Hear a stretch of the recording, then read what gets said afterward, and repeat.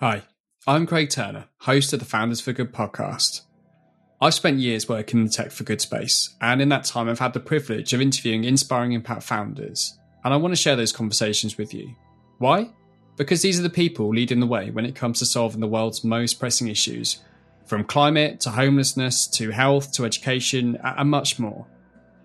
In these conversations, I dig into why these issues exist, possible solutions, how the founder and their business is approaching the problem, and their best kept secrets on how to build a for good company.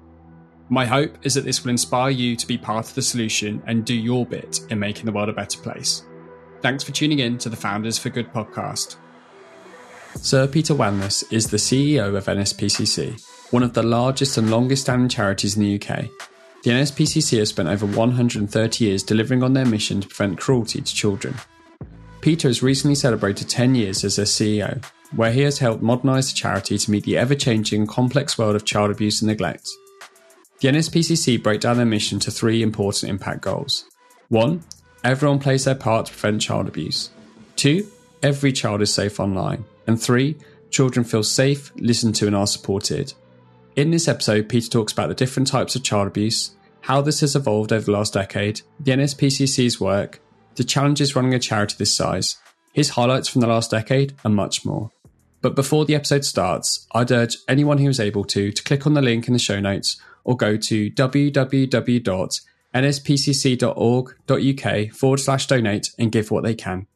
Hey, Peter, thanks for coming on the show. How are you? I'm very well, thank you. Yeah. Good. So obviously you're the CEO of NSPCC and you've just celebrated 10 years in that position. So first of all, massive congratulations. And secondly, how have you celebrated that milestone?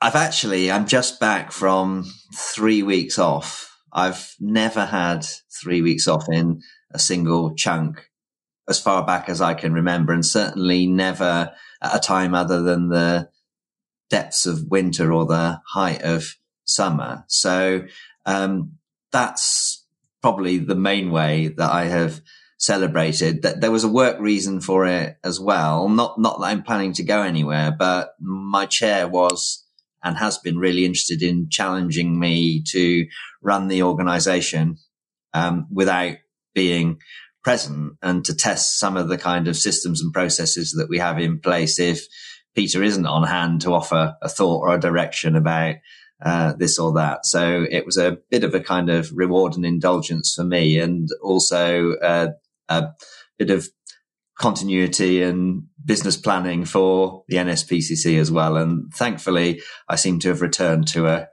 healthy and mostly happy organisation. Yeah, you don't want a single point of failure in the business, but it sounds like it was a much needed break. So look, today we're going to talk about the topics of child abuse, child safety, and obviously the great work that the NSPCC do. First, I was hoping to learn a bit more about who Peter Wanless is actually, and I wondered if you could share like a brief overview of like your background, some career highlights, and I guess most importantly, like what really motivates you. Yeah, sure. I mean, the NSPCC says childhood shapes who we become.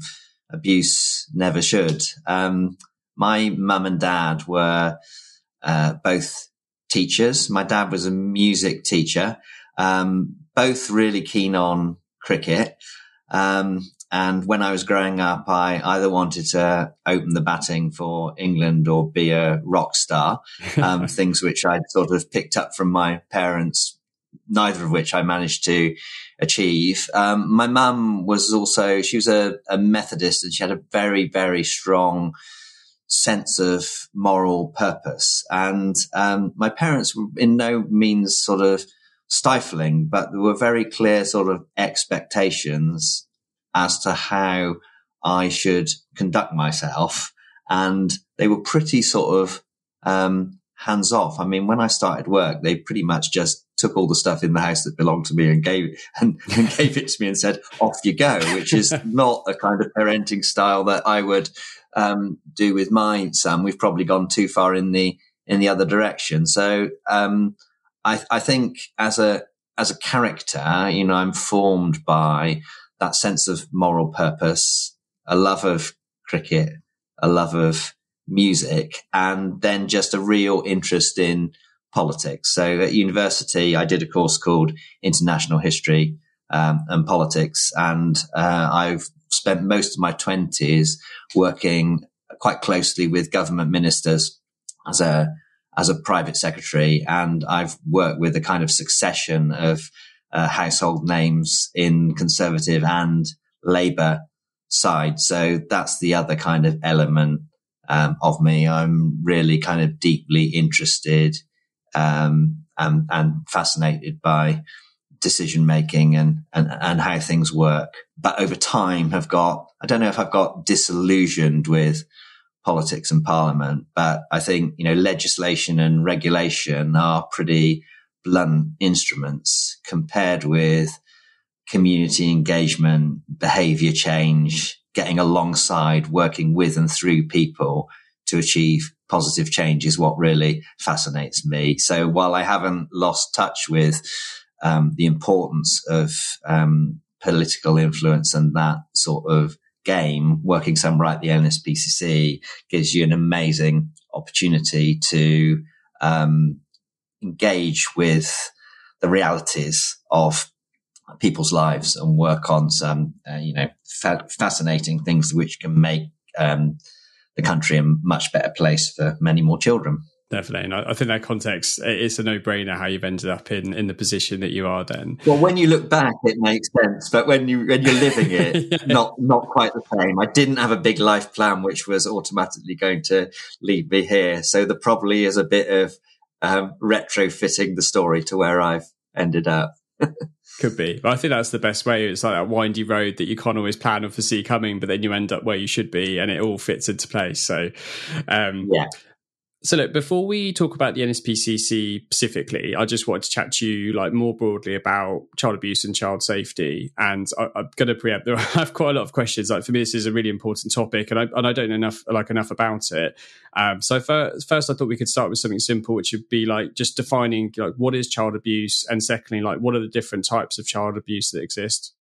Okay, so let's pretend we're in the NSPCC's Speak Out, Stay Safe assembly for primary school children. Yep. And what we help children understand is that abuse and neglect is never their fault. And there are the main types of abuse are physical abuse, emotional abuse, sexual abuse, neglect, the absence of care and love, and bullying we talk about as in primary schools as well. So those are the main types of abuse and neglect. And by the age of 18, in the UK, over 500,000 children have experienced abuse of one kind or another, which is the equivalent of 7 in every classroom. So this is one might argue of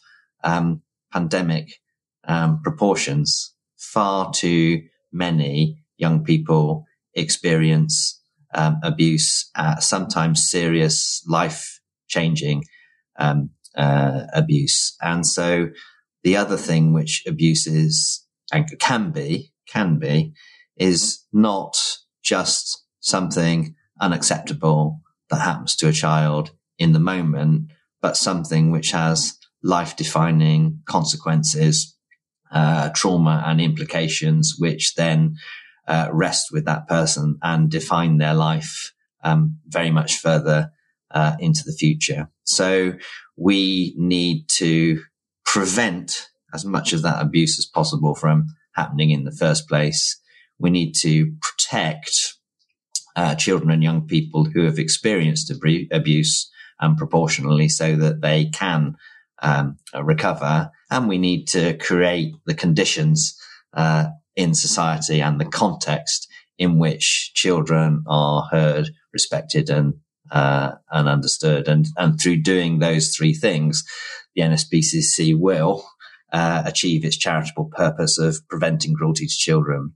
Thank you. I know it's horrible hearing you just talk through it as a father of two. Like I just couldn't imagine anything worse. What I was going to ask was like if you could share some insights or context into like how child abuse has evolved over the last decade or two? Because I assume it looks very different today than it was, say, 20 years ago with just, say, the internet and how much that's exploded. Can you share a little bit about how things have changed over the last 10, 20 years? Yeah, I think that probably is the single biggest change. The online world, where young people spend increasing proportions of their time because there's lots of exciting services and benefits which they can enjoy there, is an environment which is unregulated and doesn't have the fundamentals of child protection designed into it in the way we would routinely expect toys or playgrounds to have regard to the safety and well-being of children in their design. So that is a big change. I think that as a society, we have got much better at seeing sexual abuse and emotional abuse for what they are, and being more willing to call that out. And so some of the kind of sense that, oh, this is terrible, things are getting worse, is actually a consequence of us being more attuned to unacceptable exploitation of young people. And then there's some positives as well. I think it's socially far less acceptable to knock your kids about a bit than it was 10, 15 years ago. The NSPCC has long campaigned that children should have the same protection under the law as adults from physical abuse. This sometimes gets trivialized in the press as a smacking ban. But essentially, what we're saying, if you do damage to a young body, which is more fragile in many respects than an adult, then that young body, that person should have the same protection under the law. And the polling we do on that now has a significant majority of the country, in favour of that protection. So we're making progress, recognising and in some respects responding and creating the conditions to support children, but still a lot goes on. I think the Everyone's Invited movement was a very interesting and powerful expression of young people themselves spotting unacceptable behaviours between other young people. So that's a whole dimension of abuse which people don't always think about.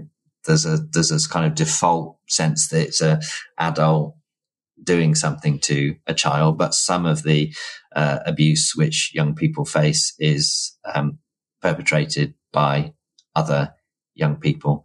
So there's a few of the themes that are of particular interest and topicality at the moment. And because when I was doing my research and looking at this and looking at kind of child safety, I was kind of roughly dividing what's being done into two camps, which is I think you used the term prevention earlier, and I think you used the other term as protection. I was using intervention. Could you kind of drill down into those two in a bit more detail? So what falls under acts of prevention? What's some of the most effective things that have been done today versus what we're doing from an intervention perspective that's very effective as well?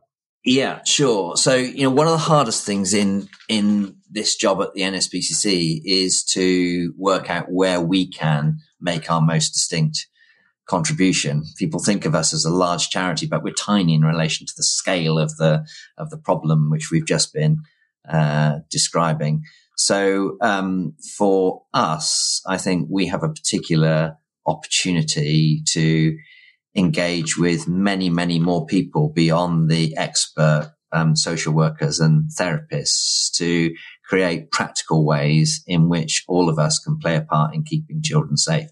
So one example of a preventative action that we have promoted is the underwear rule. It's our pants campaign. So many parents of a certain age will be familiar with the Pantosaurus, who is a character who has a song which is one of these ones that you can't get out of your head, and he helps adults talk to children about how to stay safe from sexual abuse, that the parts of their body covered by underwear belongs to them and them alone. And if they have a worry about that, then talk to a trusted adult. So we have an ambition to make the kind of simple awareness of risk there as easy to talk about in the family environment as the Green Cross Code is teaching kids how to cross the road. So that would be one example of a preventative intervention. There's some amazing services on the NSPCC website, and that feature in some of the services which we deliver around attachment theory to help babies bond well with parents. There's a kind of resilience and brain development science that is strongly showing how there are practical steps which many of us can take in those early years to create stronger bonds of protection and understanding.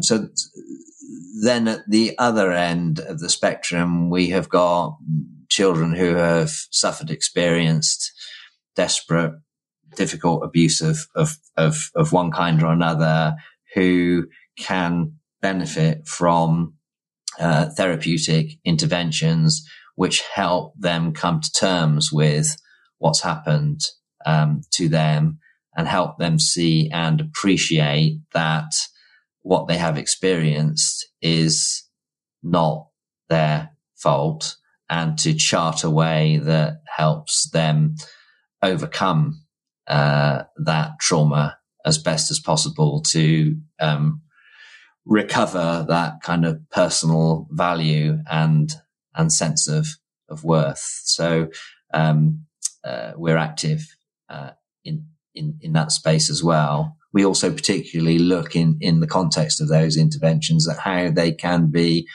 organized to be much more child friendly and sympathetic to the context in which the child is. And there's quite a long way to go there. Many services, however well intentioned, are designed to the convenience of the adults or the particular discipline, as opposed to starting with the context of the child and helping them tell their story once, rather than having to deliver it to many services in sequence, whether that is the doctor, the social worker, the court. Every time they have to do that, they're re-traumatizing, revisiting the experience over a long period. And there's some really interesting work going on, including at this a one-stop shop for children who've experienced sexual abuse called the Lighthouse in the NSPCC's building in North London, for example, which is a transformative way of trying to configure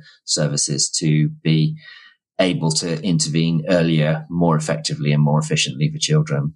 And earlier you talked about like the rights of children versus like the rights of adults.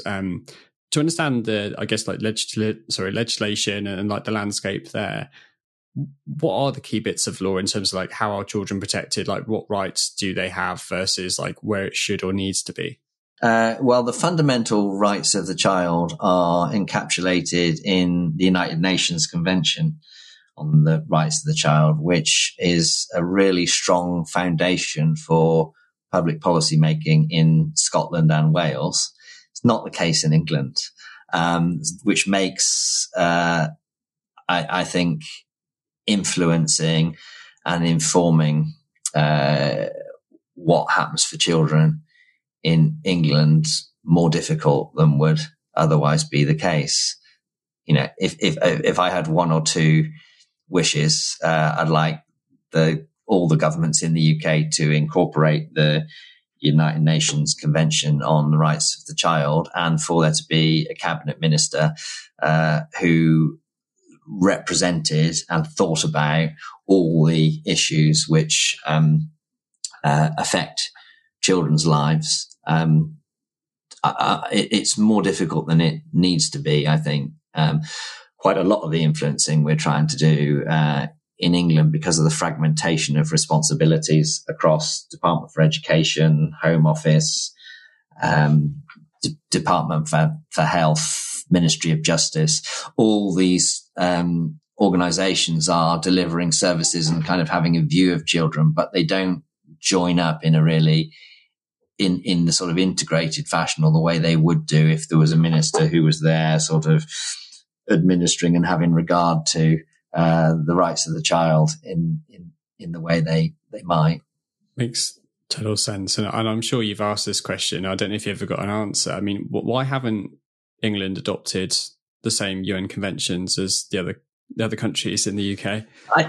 I think that the rights-based, and now I take myself back to my time when I was a civil servant at the Department for Education, and I think that rights-based arguments can become arguments with people saying you must do this, you must do that, you must do the other, and the whole thing becomes a regulatory, legal discussion, which misses the humanity and the reality of young lives. And so I did say earlier, I got a bit fed up with legislation and regulation and become more interested in cultural change and behavioural change. And so there is another way in which we can get to what we desire for children, which is about really understanding and appreciating rights and responsibilities and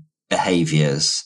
And there is a bit of a risk that if you overly concentrate on the rights, you miss the obligations and responsibilities and opportunities for families and individuals to play a part in keeping their children safe. So I think probably too often this ends up in a rather boring and unhelpful debate about, is it the government's responsibility or is it the family's responsibility to keep children safe? In 1884, when the NSPCC was founded, the government had no interest or locus in keeping children safe at all. Animals had more rights than children. And my ultimate predecessor, the Reverend Benjamin Waugh, set up the NSPCC to do something about that. And by 1889, we had the first Children's Act. And from that time on, there's been a legitimate and important government responsibility alongside the really important obligations and responsibilities on parents and carers to keep children safe. That concentrates my mind quite often because I think, well, he did that in 5 years and I've been here for 10 years, I don't know. We're going to get onto this, but some of the stuff that's happened whilst you've been in tenure, but I think there's plenty of impact that you've brought. And I'm going to stop because in terms of ask questions, like general topic questions around child safety and child abuse, because I could go on all day. But thank you for explaining all those things.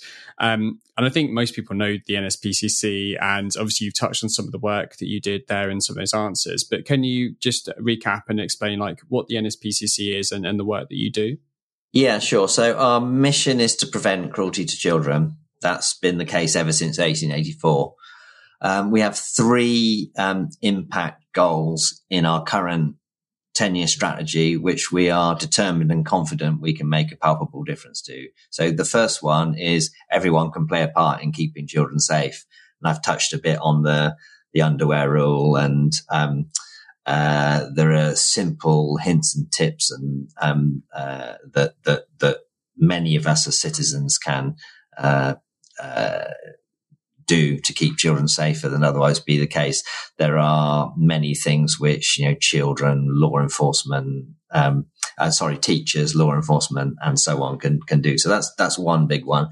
Second one is that the online world should be as safe as the offline world, and we've already touched on that.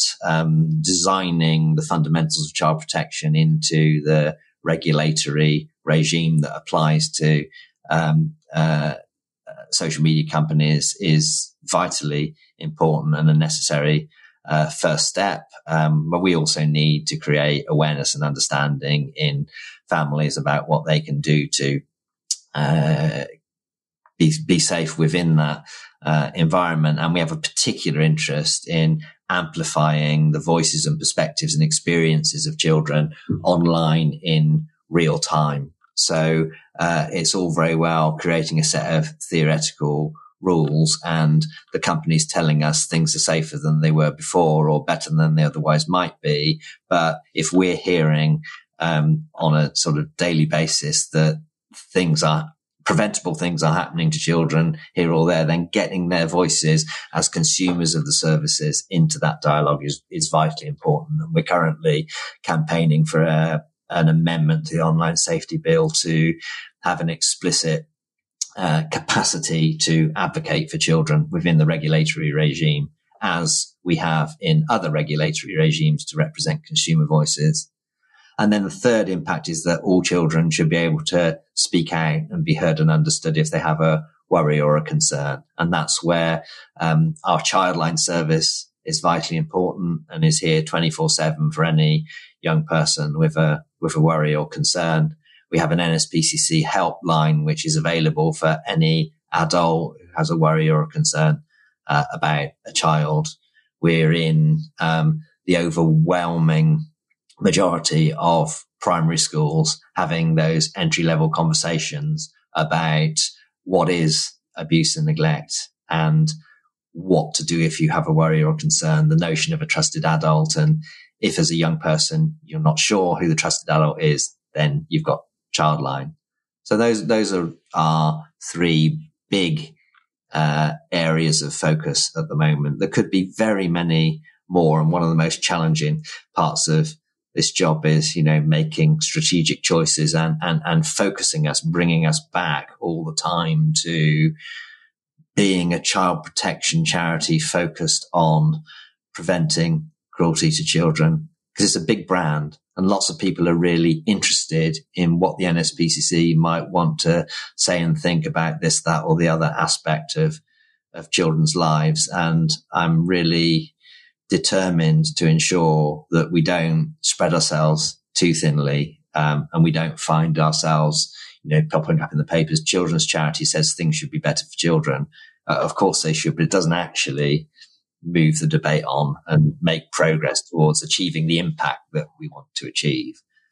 I mean, based on the challenges you shared earlier in the conversation, I think those three pillars or three focus areas seem to hit on the three most impactful areas you could do to shift the needle in the right direction. And funny enough, you actually, the NSPCC were in my kids' primary school a couple of weeks back, because they all came home with the coloured in pants. Oh, and the pants as well. Yeah, good. So you shared a little bit about, the creation of the NSPCC and how that came about. I was interested to see your kind of part of the journey. So, how did you become the current CEO? Were you approached? Did you apply for the job? And I guess ultimately, what appealed to you about the opportunity here? Yeah, so I was previously chief executive of what was then called the Big Lottery Fund and is now the National Lottery Communities Fund. So I was helping fund hundreds of extraordinary organizations to do amazing things.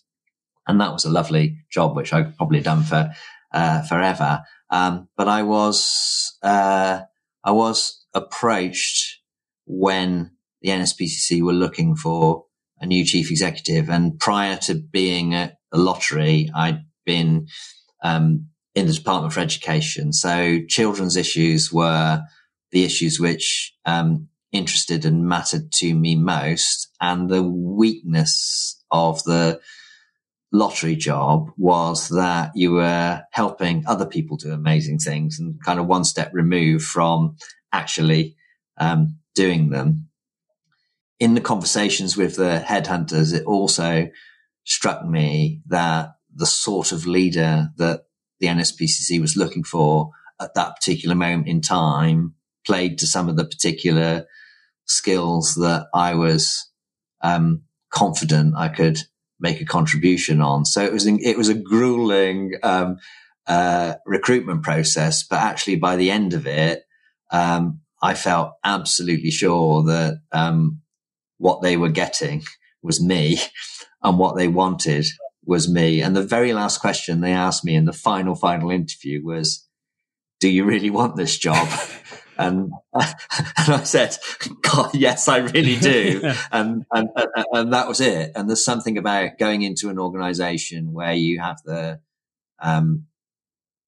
confidence to be authentic. There'd been no kind of pretending to be someone that I wasn't. And that got me through the first 12 to 18 months, which then creates a sort of platform for, opportunities and growth and all the rest of it. A little break from the show. If you're listening and thinking, I'd love to work for a company like this, the good news is you can. Go and visit www.jobsforgood.io, where they only have 4 good companies on their platform, ranging from social justice to food waste to climate change and much more. You can filter jobs by impact area, preferred way of working, skill sets, and find the perfect company and position for you. So if you do one thing today, check out www.jobsforgood.io. Now back to the podcast. Definitely. And you touched on, like, you were the kind of person they were looking for. Like, what kind of CEO or leader were they after? And like, I guess linked to that, what were you walking into? Like, what were some of the challenges that the organisation was facing 10 years ago that you could help them with? Yeah. So that my predecessor had done a really significant job in focusing the NSPCC on understanding that it was a small cog in a much bigger wheel, and that to achieve effective impact, we had to be better than dispensing random acts of kindness to the children who happened to be touched by our services without really understanding the positive impact that they were making. So a really transformative analysis and strategy had been launched onto a slightly unexpected organization. So there was a need to translate the quality of that thinking into the skills and the reality of people who were working in and around and supporting the charity, and also to help connect the national significance. I think that strategy was really helping the NSPCC develop with the local relevance of the NSPCC to all communities. So you can have a really brilliantly designed high fidelity intervention that is transforming the outcomes for particular children in a particular bit of Glasgow. But if that doesn't have some sort of relevance to Mrs. Miggins making jars of chutney for the fete in East Devon, that doesn't really work either. So dialing up the local relevance and building the school service to be a national service, and to create some of these opportunities for more people to see that the NSPCC is present and available in their community and relative to their lives, needed to be matched to the really important change which he'd helped bring in around, we are a learning organisation and we need to influence and amplify. And that learning bit and influence and amplify was what I think some of the best lottery awards were doing. So I could bring some thinking from my role as an intelligent funder of impactful short-term interventions into the lifeblood of an iconic brand and an organisation. The other thing was that the NSPCC had to turn in on itself for a while in order to work through this quite significant change. And so there was an opportunity and a desire from the trustees to kind of get back out there and have the visibility of the charity and the association of the NSPCC with the issue much more prominent in many people's minds. So I arrived just shortly after the whole Jimmy Savile thing. And, you know, people were talking then about, well, this is a moment for the NSPCC to capture public attention on the issue, but we've only got 6 months. What what will happen after that? So one of the kind of achievements, I think, of my time has been to continually be thinking about where are the moments and opportunities for us to retain and maintain the importance of our issue in many people's lives. And it does feel as important a challenge now as it did 10 years ago. And I mean, you talked about the huge importance of like visibility and awareness from a perspective of like solving these problems and accelerating the positive impact you can have, but also that's also going to have a huge knock-on effect on funding as well, which you're going to be heavily reliant to provide and do all these great things, which I'm going to talk to you about in a question or two. One last thing, which just come back to you said about, we were talking about kind of your impact earlier, and I just wondered, like, over the last, fast forward to now, when you look back over the last 10 years, like what are some of the most high impact, successful, or just programs or services you've set up or provided that you're most proud of?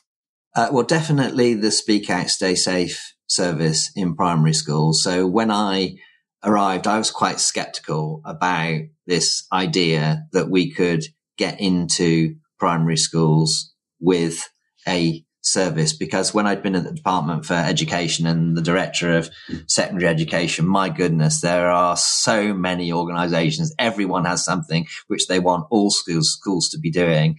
And I'd, been engaged with lots of teachers and head teachers, and appreciate there's only so many hours in the day, and the work pressures and the time pressures on them are immense. And yet we have created something which is a must-have now. I mean, it's available in over 90% of primary schools, and there's no obligation for the schools to take that service, but it's pretty much available everywhere now, and we are developing it not simply to be a kind of moment in time, but to have resources and opportunities associated with it, which increasingly the teachers in the school can take on and continue the conversation in the mainstream curriculum, where, by the way, during this period, relationships education in primary schools and relationships and sex education in secondary schools has become mandatory. So there's greater opportunity to do that.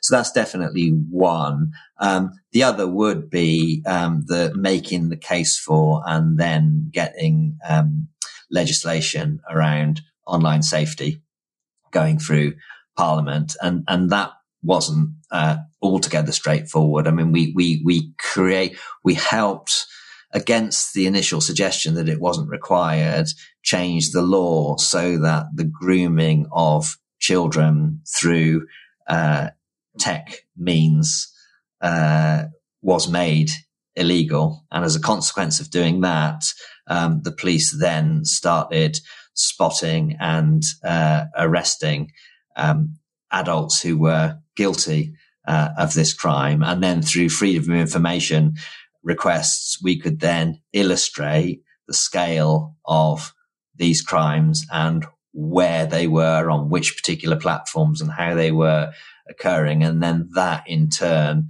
demonstrated that there were a whole load of preventable crimes here that, with some adjustments to the design of the services on which the crimes were being committed, could be prevented. So kind of seeing the long game and building the stages in that space has been really important, as opposed to just shouting about regulate the internet. That on its own wasn't going to be successful with the Conservative government. Yeah, I mean, both incredible. I think the second one, the long-lasting positive change that will come from that, because I imagine once you started to see how much was going on online, it was probably staggering and eye-opening to the extent of the problem. But like you say, I think there's a lot of not easy fixes, but simple changes that can be made that just makes it much harder for this stuff to happen, which will have a huge cumulative impact. So I can see why you pick those two out. Next, Peter, I want to chat a bit just about kind of the operational side of the NSPCC, because I know you said it's like tiny compared to the problem, but it's still a huge charitable organisation to run.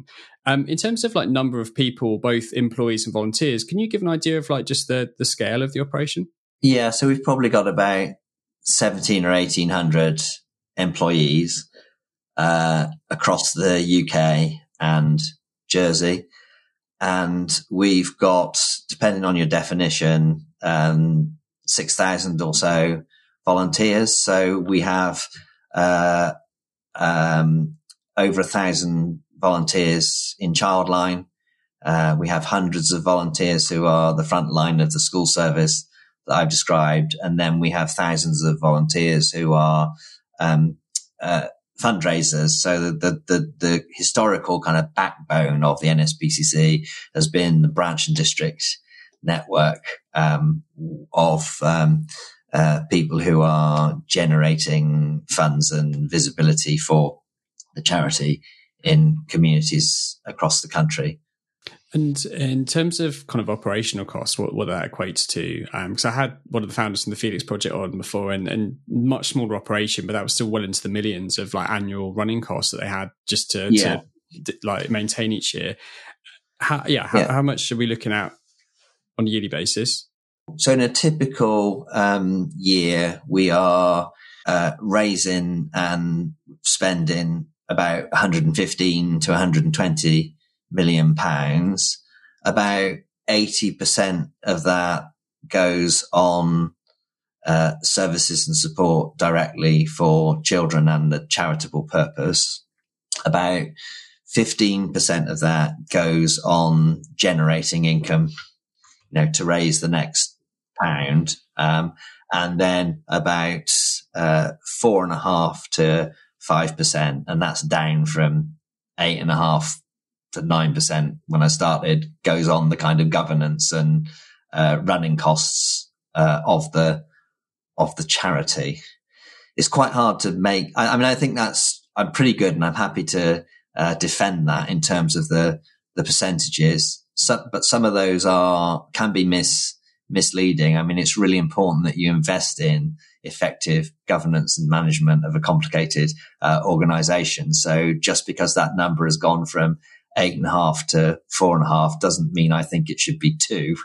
And that will change over time. And similarly, because we are overwhelmingly funded from voluntary donations, nearly 90% of our money comes from voluntary donations one way or another, we need to spend more on generating income than some other charities who might get large proportions of their money from big contracts. Yeah, definitely. And I think you touched on it there. Like the governance costs are super important because you need the more efficient you are, the more you're making every pound go further, kind of thing. And as you go along, you'd hope the efficiencies keep increasing so you can spend slightly less. But also as the organisation gets bigger each year, then is a constant balance. So it's hard to get that figure down to like 1 or 2%. Yeah, and there are some particular challenges. In the whole kind of tech area, you can scrimp and save and short term keep going on platforms that are the cheapest in the short term. But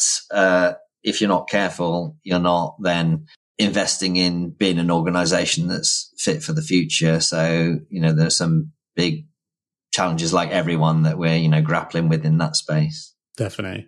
And on that point of like 90% of the money coming is from voluntary donations, I think it's probably a good point for me to just urge listeners to take action if they can and donate whatever they're able to by heading to www.nspcc.org.uk and clicking the green donate button in the top corner. You can do a one-off donation. I think you can do monthly donations, which is what we do at Jobs for Good. But every little helps. And I wouldn't actually, Peter, if you'd be able to share like how much difference even a small donation can make, like 10, 20, 30, 50 pounds. What does that allow the NSPCC to do? Huge. Well, firstly, I would say that regular donations are amazing and important. So in regular donations enable us to plan out into the future and to deliver services with some confidence. What a small amount of money, £4 enables us to respond to someone on Childline. So that's probably an easy and simple example of it costs us £35,000 a day to run Childline. So within that, you can break it down into the training of the volunteers, or the answering of the calls, or the contacts. Yeah. So every little bit makes a huge difference. One thing I was really inspired by, and I know it's a frustration that you quite hear related to charities, is like how money is spent, what's going on, how much actually goes through to do certain things, and the level of transparency on the website is probably the most I've seen from any organisation. Money raised, how it's spent, exec pay, pay gaps. Is that a legal requirement, or is that more about the values and ethos of the organisation and just wants to be super clear about how the money is spent? Yeah, a bit of both. There are increasing expectations on organisations to declare in their accounts the fundamentals of what the money is spent on, and the difference that it makes. But also, I think donors increasingly expect to see that sort of information. So we probably, we choose to err on the side of being open rather than not about these things. Because I think, that's the way in which you give people confidence that the money's making a difference. One of the dilemmas that I really face with the NSPCC is that it is such a established and iconic and authoritative brand that's been here for a while, that people imagine, well, they'll be okay. That's all right. We take some comfort from the fact that as a nation, we have this conscience for children over here. We'll give our money to something more immediate and more urgent over there. But there is real jeopardy to what we do because of the way in which we are funded. And I don't like to scream and shout and create a sense of, emergency, because that does give the impression that you're not being very well run. There's a reason why the NSPCC has lasted over time in a way that some of the more, I don't know if hysterical is the right word, but in your face charities like, Kids Company and Beat Bullying and one or two of these things were fashionable for a while, have crashed and burned. So, I'm always interested in ideas and advice on how to strike the right balance between that authority and that gives us the in to influence at the highest levels, because people know and trust us to believe in what we're talking about, with the sense that in order to do that, we need to keep generating the funds necessary to keep going. As soon as you look like a money bag that's generating cash for its own sense, you've got a problem. But the truth is, our operating model is utterly dependent on income generation. Yeah, and like you said, I'm not an expert in any way, shape or form, but I think being open, honest and clear on, like, this is how much it costs to do all these things on a yearly basis, this is how much you're raising, and there's actually not much there. Like, wiggle room, I think, is probably the best way to go about it. Then people can't really make assumptions or guess that, you're fine, or whatever that might be.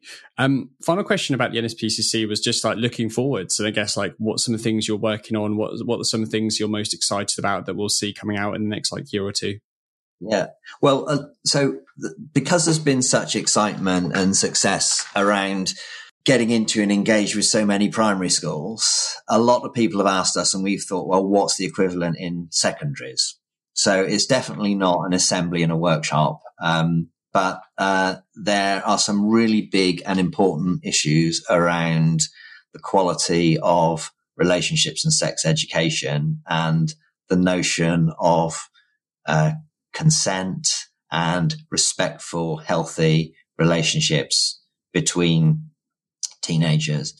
And so we have a program called Talk Relationships, which we have been developing with young people, with teachers, that is starting to go into more secondary schools now, directly with us, but also building capacity and confidence in the secondary schools themselves to teach this really important aspect of life skills very well. So that for me is an exciting and important area of development that will make a big difference.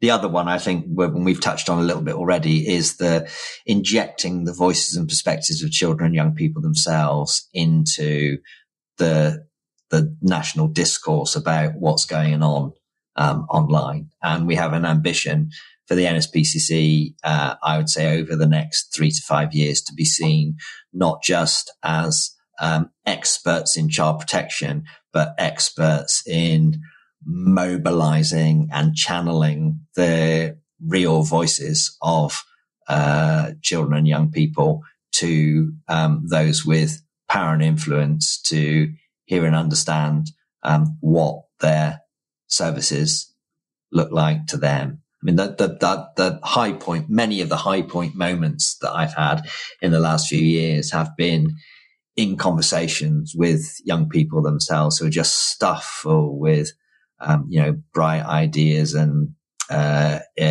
innovations, and spot the kind of opportunities to make a difference on the things which matter to them, which aren't always the things which adults imagine they might be. So that issue about the health of relationships and the quality of relationships and sex education in secondary schools, that comes straight out of what many young people will tell you is an issue or a challenge which is not being addressed in many places as effectively as it might be at the moment.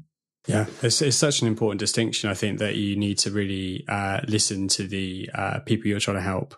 So bit of a weird parallel, but I have a lot of startup founders on here that are building products, and the issue is when you don't listen to your users and you don't hear exactly what their pain points are, how they need things, what they're trying to do, you build something completely different. It's the same concept here. It's like you need to listen to these young people.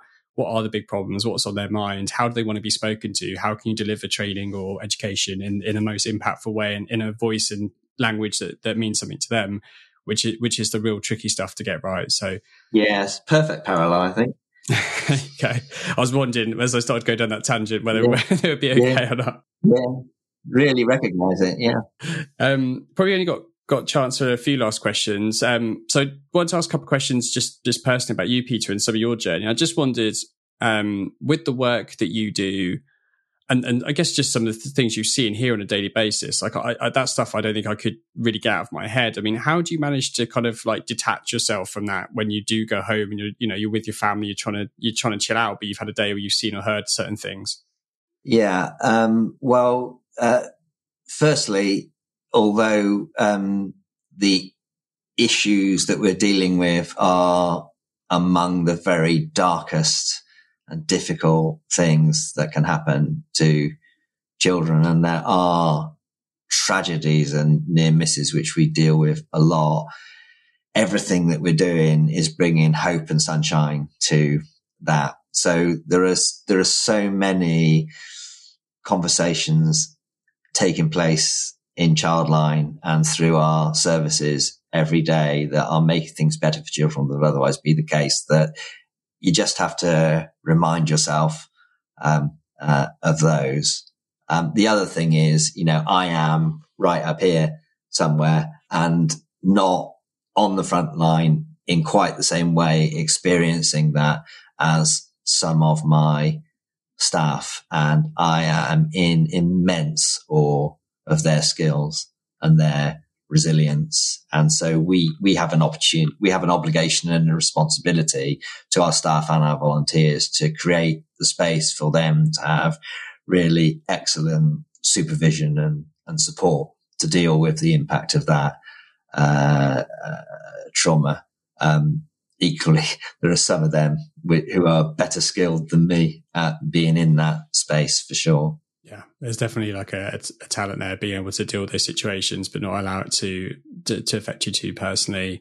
And then I guess kind of last thing is we've touched on a load of different topics here, and I think it will strike a chord with anyone that's listening. And I think I saw there's like a lot of open positions on the NSPCC website. So I guess for anyone interested in working for the organisation, do you have any advice on like what you look for in people or how people can really shine in like interview processes with the organisation? This is a really topical question because we have just launched a new shop window for the NSPCC on our vacancies website area of the NSPCC online. So I would love people to go and take a look at that and watch the films that are on there, because you will get a really strong sense, in the words of people who are working with us at the moment in every one of our functions, what it is that they derive from the work they do with us. So I think we look for people with energy, passion, heart, commitment to the cause, whatever function they are looking to work in. But as you've referenced, we're quite a complicated organization, and we employ digital experts, lawyers, accountants. There are many disciplines which you can apply to the overall charitable purpose that we're seeking to achieve. But if you watch what our people are saying on the website about what it is they think they're getting from working with us, I can't put it better than them. Yeah, no, fair enough. And I think something you touched there really resonates with me and my personal mission, which is like educating that anyone, no matter who you are, what your skill set is, what industry you work in, like you can always work for a company that's doing good in the world. And like you said, there's such a variety of positions open on the careers page that people just need to go and check that out. So I guess wrapping things up, Peter, like it's been an absolute pleasure having you on the show. Like I cannot thank you enough. For anyone that wants to find out more, obviously they need to visit the website, which will be in the show notes. Where's the NSPCC most active on like social media if people want to follow you on socials? So there's NSPCC accounts on Twitter, on Facebook. You can follow Childline on TikTok. You can follow the NSPCC or me on LinkedIn. I think I'm much more interesting than the NSPCC itself on LinkedIn, and I have quite a following for my shirts. Never mind my insights into child protection, but that's a whole other story. So where you'd expect to find the NSPCC and or Childline, you'll find us. Perfect. Well, look, again, thank you for taking some time to chat with me. It's been an absolute privilege, and I wish you all the best. Thanks very much, Craig. That's it for today's episode. Thanks for listening, and if you haven't done so already, please subscribe and leave a review. Better yet, tell a friend about the show. The more people we can get involved, the more hope we have for making the world a better place. This episode was brought to you by Craig Turner, produced by Jabril Al-Sahami, and sponsored by Jobs for Good. Until next time.